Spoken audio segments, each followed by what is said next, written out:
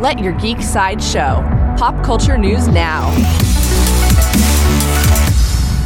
Hey, this is Brett, and here are your Daily Geek headlines.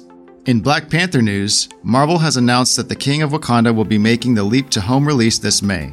After a legendary reign at the box office, Black Panther will be available digitally on May 8th and will hit Blu-ray on May 15th.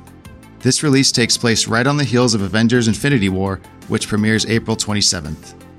In DC movie news, according to The Wrap, screenwriter Christina Hodson has been approached to write the script for DC's planned Batgirl film. Hodson has also written a prospective script for a Birds of Prey film, and is currently known for her work on the upcoming Transformers spin-off Bumblebee. In Star Trek news, actor Anson Mount has been cast in a key role for Season 2 of Star Trek Discovery on CBS. The Inhumans alum will play Captain Christopher Pike in the show's sophomore season, and longtime Trek fans may remember that Pike was the previous captain of the Enterprise before Kirk took over. Star Trek Discovery is streaming now on CBS All Access.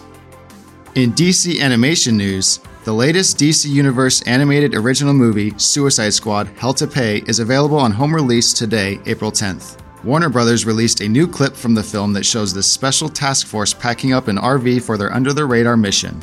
Suicide Squad: Hell to Pay features the voice talents of Tara Strong, Christian Slater, Billy Brown, and more.